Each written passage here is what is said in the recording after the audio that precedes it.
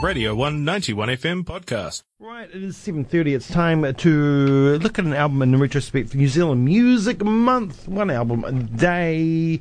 And today's album is Belle from Beck Ronga. It was a fourth studio album, released 5 now, and this was number 4, released in 2011, 6 years after Birds. And the album was produced by Cody Nielsen, who also co-wrote a couple of tracks with Beck, and also features the likes of Ruben Nielsen in the writing duties, James Milnes, of course, Lawrence Arabia, also Dan Hume from a band that I've forgotten the name of now. They were a big band. Who were they? I've forgotten. It was one of those bands that I didn't really listen to. Evermore. There it was. That's who it was. Evermore. So, took a while between drinks. Came back with a kind of, I guess it was a different sound, moving it along into different realms, and then finally settling into the place she is now, perhaps, with her latest album, Close Your Eyes. But definitely heavy on the Nielsen brother influence, I think, this record. The title of it derived from the theme song for the French television series, which has inspired a lot over the years, the series Belle et Sebastian. And the theme song is also covered by Beck in this record. Produced a few singles, including Hello Hello, which was the first single off the record. Tiny Little Piece of My Heart was also released as a single, as was If You Really Do. Those two were released as follow-up singles in 2012. And the album did quite well in the Republic of Ireland, apparently, and charted at number 5 in good old NZ, Aotearoa. After that, went on a tour around the country and a few international dates, including quite a few in Ireland and Australia. An album that I love. This one was picked by John Bacchus, so I'm going to play a couple of tracks off the record now for you. Coming up will be the first single, Hello Hello, but I'm going to kick off with track number 4, which is This Girl's Prepared for War. This one was written by Beck and James Milne. You're on the one, Radio 191 FM.